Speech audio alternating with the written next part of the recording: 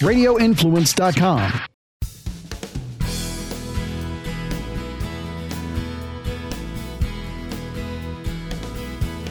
We'll shine a searing spotlight on the weaponized virus, vaccine fatalities, the insidious attack on our families and children, how big tech, China, and globalist bad actors are among the factions seeking to remake our world, and much more with Dr. Naomi Wolf on this episode of United Patriots Uprising with Gary Binford.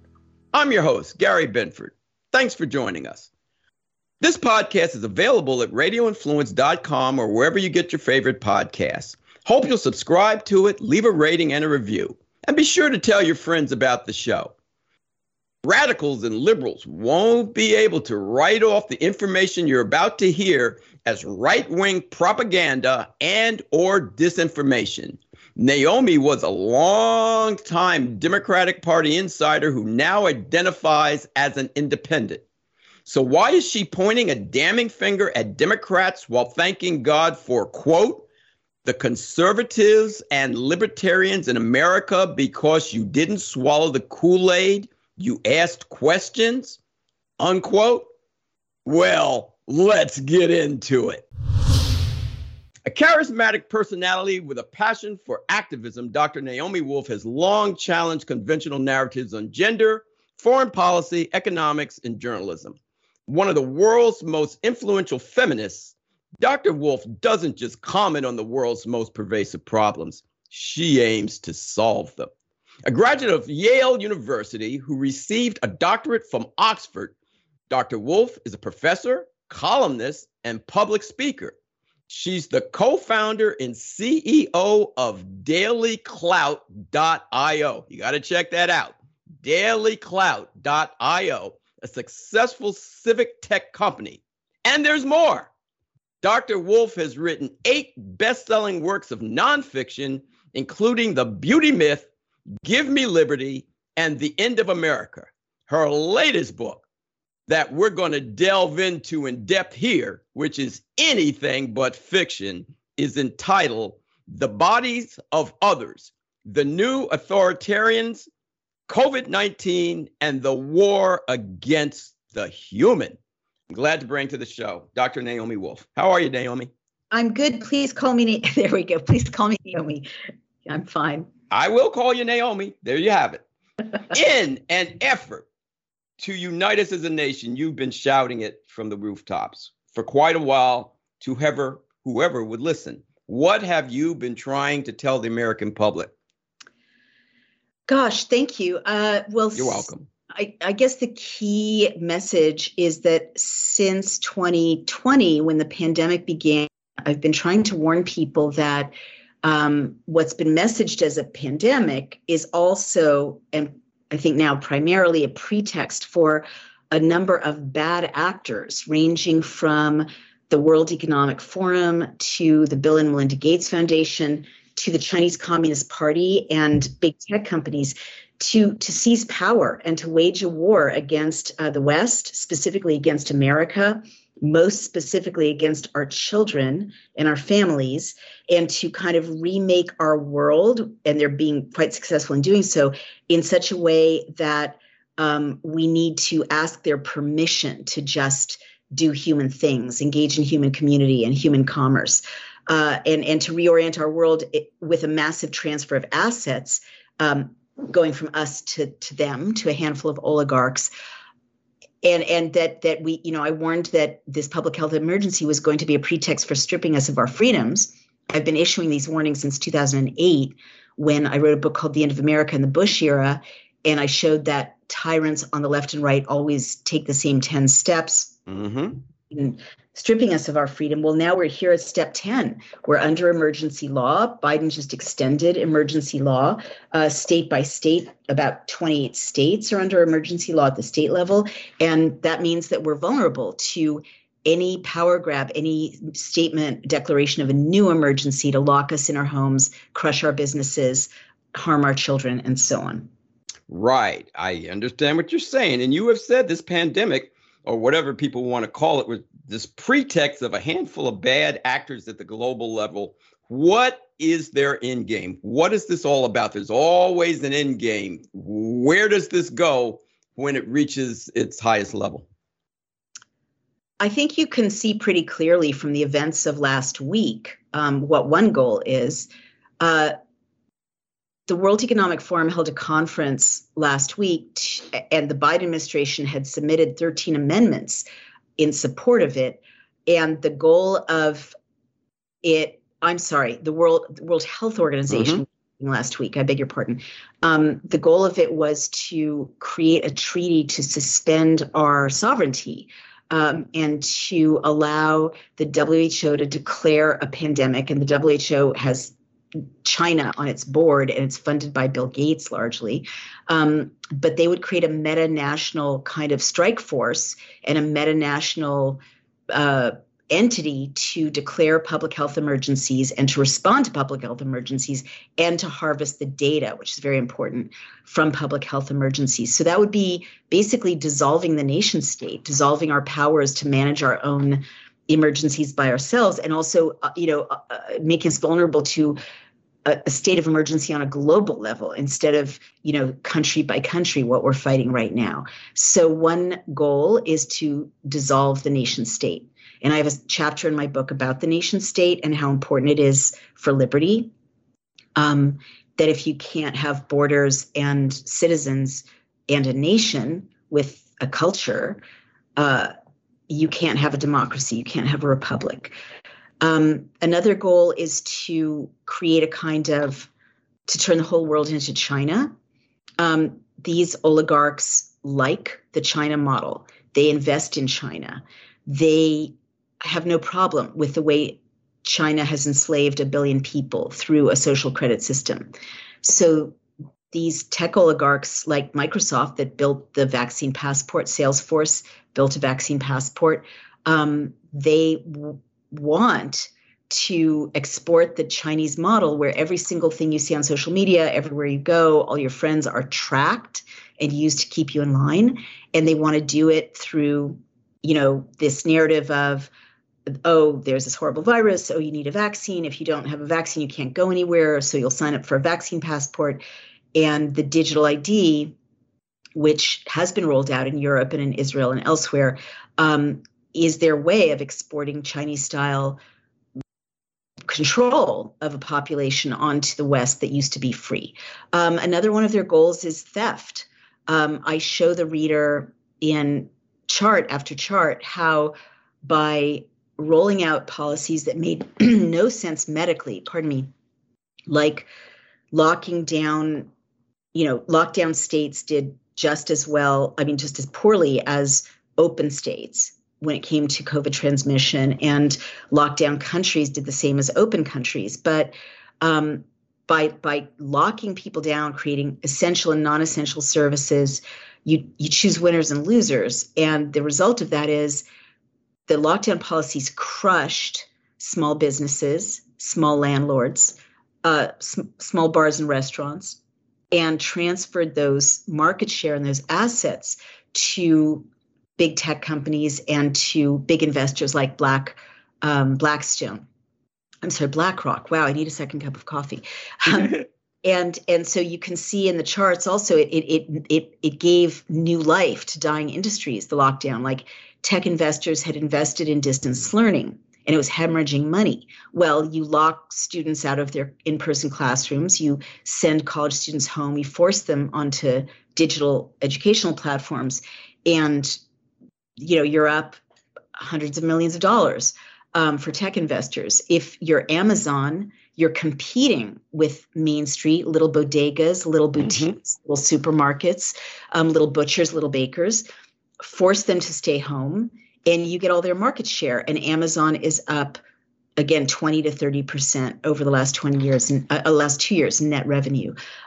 Sector after sector, Google owns Baseline, which is where you need to sign in if you get a COVID PCR test at CVS.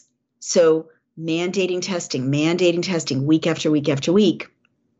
Who benefits? In addition to harvesting your data and possibly your DNA, it's Google, which is up again 20 to 25% over the last 2 years in net revenue. So sector after sector, especially in the tech space, looked at human beings and how humans gather to worship or gather in schools or gather in bars and restaurants or just talk to each other.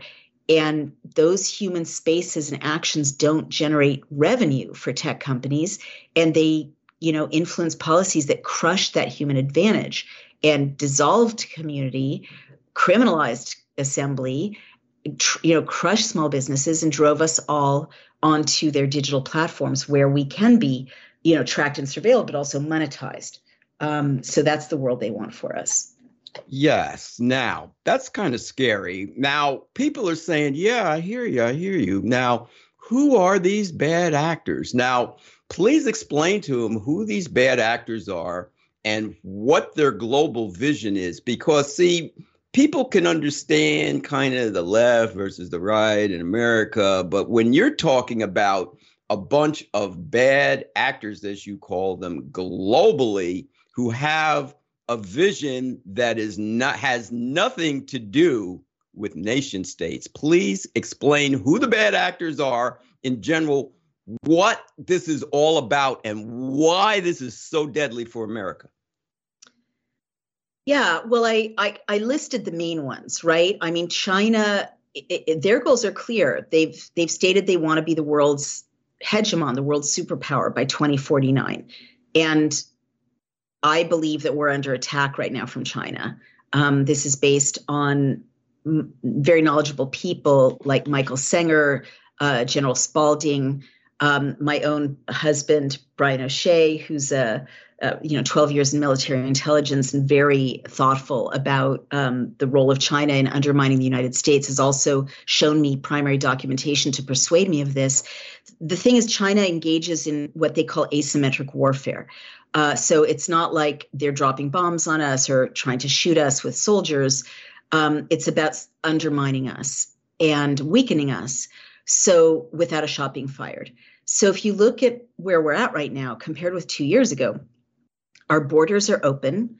I'm the daughter of immigrants and the granddaughter of immigrants. I believe in legal immigration, but the open borders are, fighting age men from Ukraine and Afghanistan are flowing in, and we don't know where they're going. There are mercenaries over the border in Canada. Canada declared martial law. They could cross into our space with no problem. There are disrupted food supplies. People are looking at empty shelves. This was the land of abundance. You never had an empty supermarket shelf in the United States of America before 2020. I mean, not for 100 years. There is a baby formula shortage. Even the babies are hungry in America if they're not being breastfed. And I've been reporting on harms to breast milk from the mRNA injection. Right. You just wrote a letter, right? Dear friends, sorry to announce a genocide, right? A couple of days ago, talking about this very thing. Exactly. And that's a really important letter to get out. Look at the mRNA injections. My team of 3,000 highly credentialed researchers have found in the Pfizer documents that were supposed to be concealed for 75 years, but were exposed under court order, horrific harms from these mRNA injections that we weren't told about. Deaths. And you're talking about the vaccine, right? The COVID vaccine, right. The COVID vaccine specifically. Strokes, neurological disorders, clotting of all kinds, heart attacks, joint pain, muscle pain, sudden fainting so hard you hurt yourself, encephaly, so much damage. And a baby die-off, which is the latest letter that you just cited, which is incredibly alarming, as well as horrible problems with breast milk, which I just mentioned, of vaccinated mothers. So, you put all of these together, plus the targeting of parents who are concerned about their kids, plus the, abuse of children by masking, which I go into a great deal, and the abuse of them by distancing. Injections, on and on and on, and forcing injections that are so damaging on our military men and women, right? And our first responders, our firefighters, our police, the defund the police movement, which left our, cities, especially the most vulnerable communities, at the mercy of chaos and violence. You put all of that together, and you cannot avoid concluding that we are under attack. That our might and our unity and our integrity and our families and our communities are being undermined. And that is exactly the argument of the book, with the addition that the book argues that a lot of these measures are also aimed at undermining and transforming American culture, because American culture is a thorn in the side of these globalists and oligarchs who want to turn everything into China. Okay, now you just mentioned China. Let's just stay with China for a second, then we'll talk about the other bad actors. You contend that China plans to take over the world, which I think most of us that understand what's going on would agree with, by being in control of the world's DNA and healthcare information. Explain how and why that is so important. So, because if you have control of all that, you can have like a bloodless coup. Yeah, exactly. And let me also add to that. First of all, it's not my contention; it's China's contention. It's a white paper. There you go. There you go. It's a white paper that China produced about their goals. They're not secretive about it. And I really want to credit my husband, who's an intelligence specialist, with finding these documents and showing them to me. Otherwise, when he first started talking about China, I thought he was, it's like, I love you, honey, but this is madness. And then he showed me primary document after primary document that he located. These are CCP documents, original documents about their plans. They want to be the world's hegemon, as I mentioned, by the 100th anniversary of the communist takeover of China, which will be 2049. And a huge part of what they're doing is amassing DNA and health records of the world's people. And a great deal of what's behind this kind of COVID narrative and processes does amass health data. You'll notice that. I just went to an Ivy League graduation, and I had to, in order to enter a building, I had to upload my vaccine status to the university, which is totally illegal. Right. It's none of their business. None of their business. But if I didn't do it, I wouldn't get to see someone I love graduate. Did you tell them the truth? Because I know your status, but did you tell them the truth? I tell the world the truth because I'm not ashamed of it. But, I did say in the comment section, this is unlawful. It's a violation of the Fourth Amendment. It's a violation of HIPAA. It's a violation of the Americans with Disabilities Act. But the point is that database is valuable, right? They get 1,500 parents, 3,000 parents, and they know that their health status. That's valuable data. Whenever you swab your nose, like when I did a nasal swab for a COVID test at CVS in Millerton, New York, the little swab, the wrapping was in Chinese, and I asked the CVS worker, where does this go? And he had no idea. Well, your nasal, passages also, nasal swabs can contain DNA. I don't know where my DNA is going. Right? With all those nasal swabs, you don't know. And at least one COVID testing site in the Pacific Northwest was revealed to be a Chinese communist front for harvesting data. The vaccine passports, they can load, your health records onto them with a flick of a switch. And again, whoever owns that central database, which in state after state, lobbyists are pushing for, whether it's China or whether it's Google or whether it's Microsoft, Salesforce, and all of these people are racing for the data, they control your future. They can map out if you'll get sick, if you get, medicine, they can predict what you'll get. They can map out what advertising to send to you. When it comes to the injections, it gets even scarier, right? Because the Pfizer documents show, like, I personally think, as I've said, that the mRNA injections are a bioweapon being used. There's nothing else to conclude from the level of harms and the FDA colluding with it. So why is that important? Among other things, if you force injections on people, you can get rid of people. And who they are, right? Because you've assembled their details, their name, their background in a database. And the reason I mention this is that there are different doses in the Pfizer documents. There are different doses. So people who got the Moderna first and second vaccine got 100 micrograms of lipid nanoparticles, mRNA, and spike protein. Lipid nanoparticles have been shown, as I mentioned, to traverse the blood-brain barrier. They're tiny, hard, fatty casings, as I may have mentioned, and very dangerous, causing clotting, causing strokes, heart damage. And the spike protein has been proven to be toxic.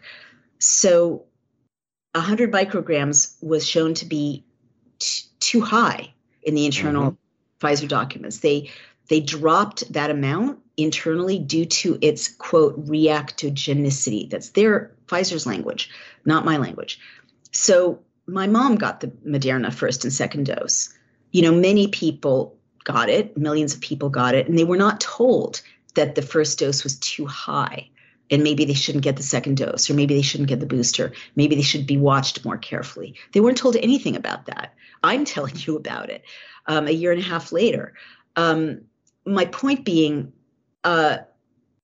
since Pfizer knows that the high dosages cause particular harms, and since BioNTech knows that one of the side effects of the mRNA vaccines is fainting so hard you hurt yourself, and since 1,200 people died in 3 months in the Pfizer trials, 4 of them died the day they were injected.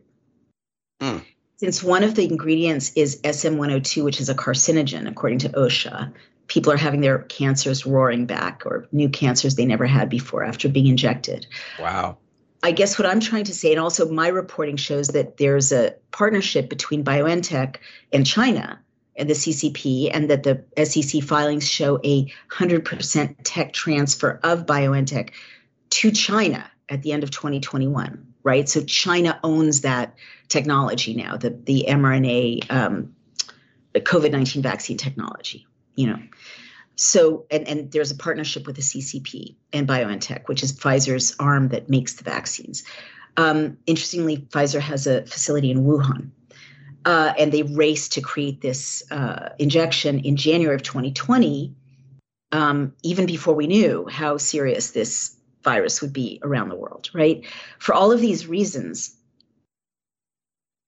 I see this as a national security threat, because it's very easy for China or any oligarch to say around the world, give that leader the 100 microgram dose, or give that dissident or that journalist the 100 microgram dose.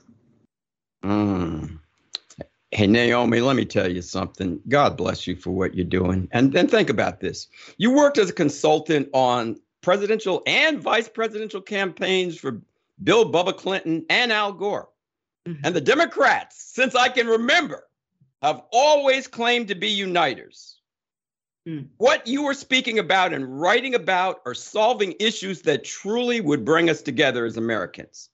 So, a byproduct of you taking a public stand for God, family, and country has to be national plaudits from Democrats. They got to love you, right? Well, obviously not, Gary. That's not happening.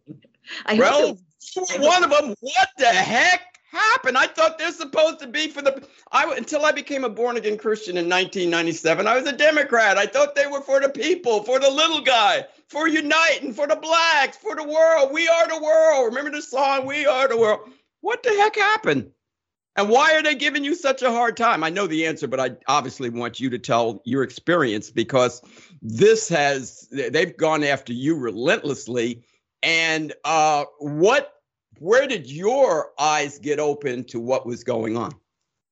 Yeah, well, let me answer your first question first. I guess, it's true that I've been deplatformed 5 times, and now Amazon is censoring my book and telling people they can't have it. So, and it's true that I got kind of exiled from my Democratic community when I first started reporting on these issues, which is really just being consistent as a journalist, reporting on I think these are the most important stories of our time. I can't believe the legacy media isn't, headlining the news that I'm presenting, that the Pfizer research volunteers are presenting. It's the big story to hit humanity. But I think they first started attacking me and smearing me because I was criticizing actions taken by the Biden administration, and I was criticizing President Biden, who you did vote for, whom I did vote for. And I guess we do have kind of a blind spot on the left that we think we're such good people that if one of ours is in office and doing bad things, they can't really be bad things, or you really shouldn't criticize, because the alternative is worse. It's just a hypothesis. But also, as I pointed out in The Bodies of Others, a lot of this legacy media that is left of center, like the New York Times, the BBC, The Guardian, where I used to be a columnist, NPR, they're funded. They took millions of dollars from the Bill and Melinda Gates Foundation and from the CARES Act for COVID education and to heighten vaccine confidence. So they're complicit, and there's a price tag attached to those millions of dollars they accepted, which is to smear and attack and deplatform people like me and to lie. And they've been lying, as I show readers. They've been lying to people about COVID, about the vaccines, about risks from the very start. So, they probably want me to go away because this book busts them, and shows that they sold their journalistic souls. But having said that, Gary, I do encourage you it happens that the bad actors doing most of this in America are Democrats, and there's a money flow from the CCP to the Democratic Party for sure, directly, and to Democratic states. But globally, it's people, it's conservatives too. It's transnational. It's Johnson, England. It's Scott Morrison. It was Scott Morrison, a conservative in Australia. It's a liberal in Canada. It's Jacinda Ardern in New Zealand. This is a meta-national script, and they're all in lockstep. They're doing the same things around the world. So that's where the World Economic Forum comes in, because that's a meta-national entity that places its lackeys, in parliaments around the world and in Congress too. And, basically is Klaus Schwab is made no secret of his goals. He wants us by 2030 to own nothing and be happy. He wants oligarchs to be in charge of everyone's assets. He wants a rentier society, a surveillance society, as I mentioned, and for stakeholders to decide everything and for citizens to decide nothing. That's their goal. Absolutely. And this is why for the 3 years I've done this show, I've been trying to tell people it's not about an R, it's not about a D, it's about a G. It's about globalism, and it's about those who are globalists. They are fighting a war on another level, because to be a globalist, you have to bypass American sovereignty. So I do ask you, and I thank you, because one of your comments, you said, I thank God for the conservatives and libertarians in America because we didn't swallow the Kool-Aid. We asked questions, or you said you asked questions. Are you kind of saying if it wasn't for the conservatives and the libertarians that we'd be finished now? Yeah.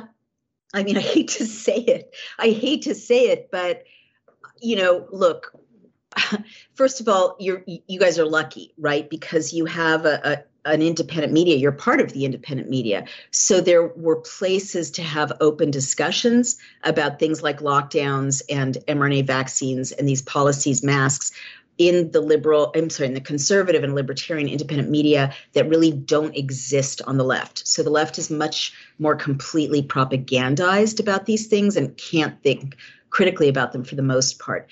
But I also just genuinely, just to be honest, I hate to be at this point. I wish it was my team as well as your team or my former team, because I guess I'm an independent now, even though a lot of my views are still classically liberal. But on the right and with libertarians, you guys behaved like Americans for the most part, meaning you had civil dialogue and you asked questions. You stood up for your children, and you stood up for the Constitution and for free speech. And right now, I try to get my liberal friends to engage with conservatives on a number of issues. They just won't do it. And they won't even look at the primary documentation that I'm trying to show them, that's not my opinion, but like peer-reviewed science, or, even the Pfizer documents, they won't look at them.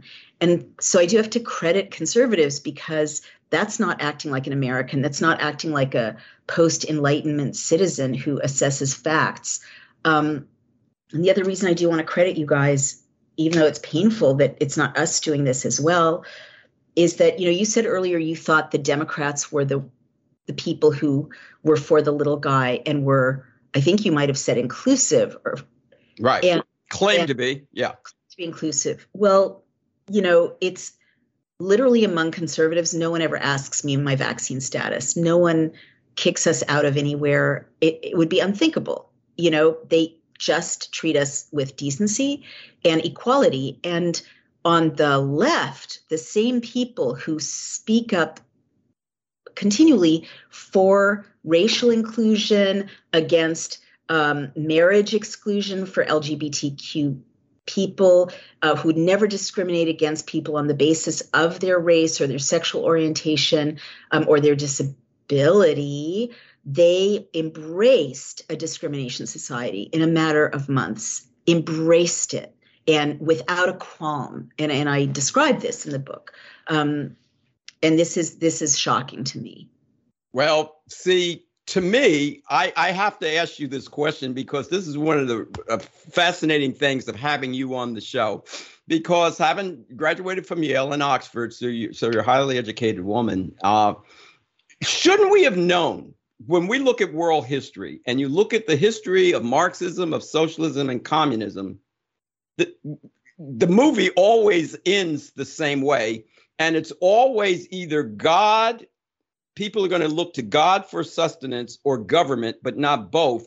And anytime government wants to expand and go beyond its roles, like in the Constitution, like taking care of people, be they Black, be they whatever, be they this, be they that, the government taking care of people, they can only allow you so much.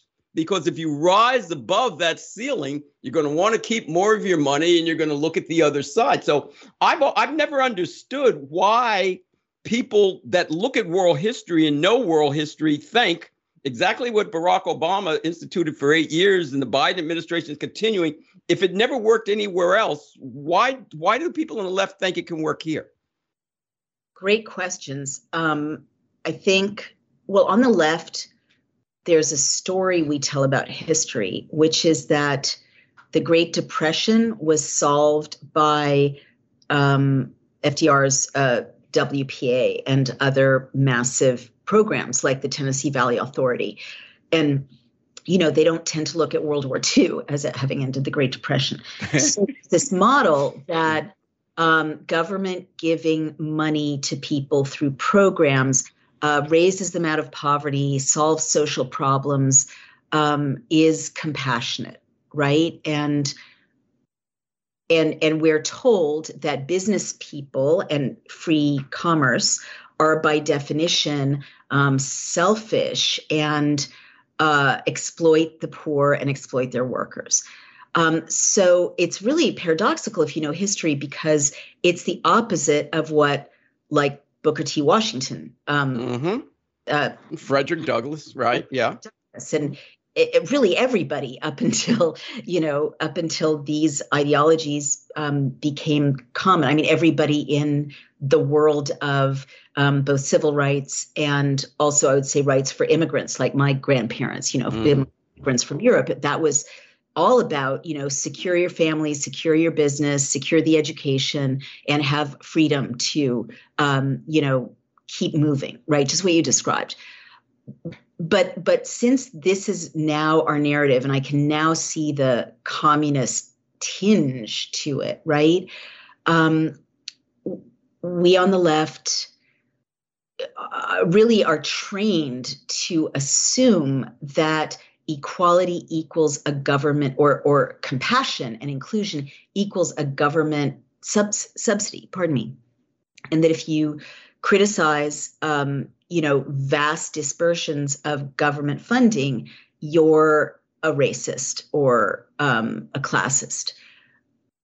I mean, that's the simple answer I have. I understand what you're saying. You see, but when you look at government, as you know, government doesn't make money. Government spends money. So if you have big government and they're handing out this, that, and the other thing, where's the money coming from? It's going to have to come from the private sector. Right. But they're trying to squash capitalism, so that squashes the economy. The one thing I always wondered, Naomi, when you look at the welfare state, okay, all right, you can't have a man in the home.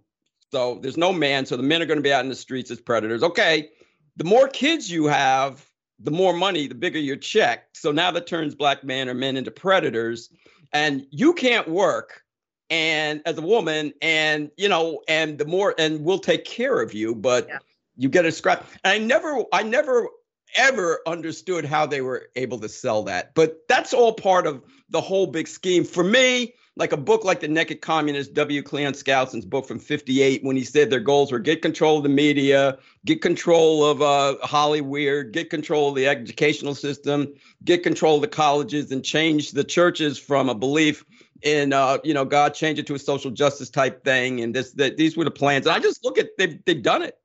God, I've got to read that book because they have done it. I mean, Gary, can I just say, casting an eye back at the last 40 or 50 years and at the policies that you described specifically, they really do seem engineered to disempower people and to gut communities. And just look at, and I can't believe I'm saying this, right? Because on the left, you're supposed to be like, of course you want to support a welfare state because that's compassionate. But the flip side of it is that's controlling. We don't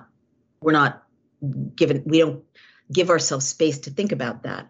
There is also the weaponization of the term racism on the left, so a lot of people may have questions about it, but we stay silent. There's a lot of silence on the left because people are so afraid of being attacked by their peers, for just asking questions and having open dialogue. And for that reason, I think conservatives and libertarians are in a better place right now intellectually because they're able to just, like you did, like you just asked me some questions. I asked you some questions. We're learning from each other. That process has really shut down on the left. Wow.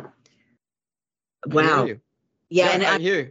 Add one more, which is feminism. Mm-hmm. Like I'm one of the world's most well-known feminists. And the feminism I grew up with was about equal opportunity, just like the civil rights discourse I grew up with was equal opportunity and treating people as people and not using their race or gender against them in evaluating them as people. I don't recognize, terms like toxic masculinity and even feminism in the West has been kind of narrowly constructed and not my doing to just about abortion or just about, being hostile to men and masculinity. And that's not what feminism is supposed to be. And I see that too as, big picture, the same thing, fragmenting families, fragmenting the gender's respect for each other and reliance upon each other, creating division where there doesn't have to be division. And if you look at where we are right now, you can almost see that it was intentional to splinter America and to make America dependent on, a few controllers. And government. And by the way, I agree with you about equal opportunity. Unfortunately, what the left wants is equal outcome. And there's no such thing. You cannot guarantee an outcome. Naomi, I know we're coming up close on the time, so I have one major question I do want to ask you, and I do want you to come back because there's so much more that I'd like to get into with you. But people need to understand this. You know a lot of people on the left in powerful places. You have indicated or seem to think that they don't want to have a 2022 midterm, that there's plans kind of in place to kind of make sure there's no election coming up for the midterms. Yeah. We talk about that. That's the last thing I'm going to ask you. Yeah, I agree with that. I think they'll do everything possible not to have midterms. And if there are midterms, they'll do everything possible not to count the vote properly. I'm afraid of the months leading up to November because I'm afraid there will be, real or fake emergencies. They're kind of blurring into each other these days. Declarations of emergencies, declarations of an emergency law, monkeypox, smallpox. What's next? The end result being to keep us in our homes and not let us vote in person. And of course, it's disproportionately Democrats who send in mail-in ballots. So I'm super worried about that. And there are ways to address that. But one of them is to roll back emergency law so that we can't be told that we can't assemble anymore. That's the most critical thing, state by state and federally. That's absolutely critical. And that's why the comply law, that's why I believe shutting the government down, by shutting the government down, they got us to comply to something that was unconstitutional. So they know they've done it once, maybe they can do it again. And one of your things is don't comply. But unfortunately, with the exception of conservatives or Christians that put their faith and trust in God, they shut us down. So if they did it once, they probably think they can do it again. Is that accurate? Yeah. I mean, look what they've managed to do. You know, kids have been out of school for months. Businesses are crushed. People wear things on their faces they don't want to wear. People accept injections they don't want to accept. Why should they not think they can continue to roll over us more and more? We're not resisting. For the most part, we're not resisting. We're complying. I'm disappointed in my fellow Americans. So yes, mass noncompliance is the only way to protect ourselves from further power grabs and uniting, as you said earlier, across political, positions, across, race and class and religion. We've got to unite to save our republic, and we have to put these criminals in jail. Please tell people how to reach you.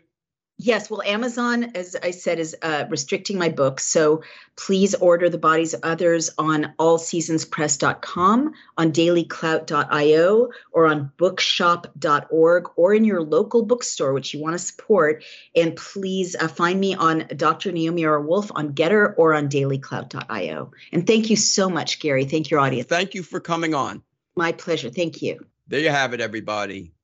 Dr. Naomi Wolf. Very interesting because she's seen the light. In fact, she's actually understands now what the Second Amendment is. She went out, her and her husband got a rifle. She's learning how to use it.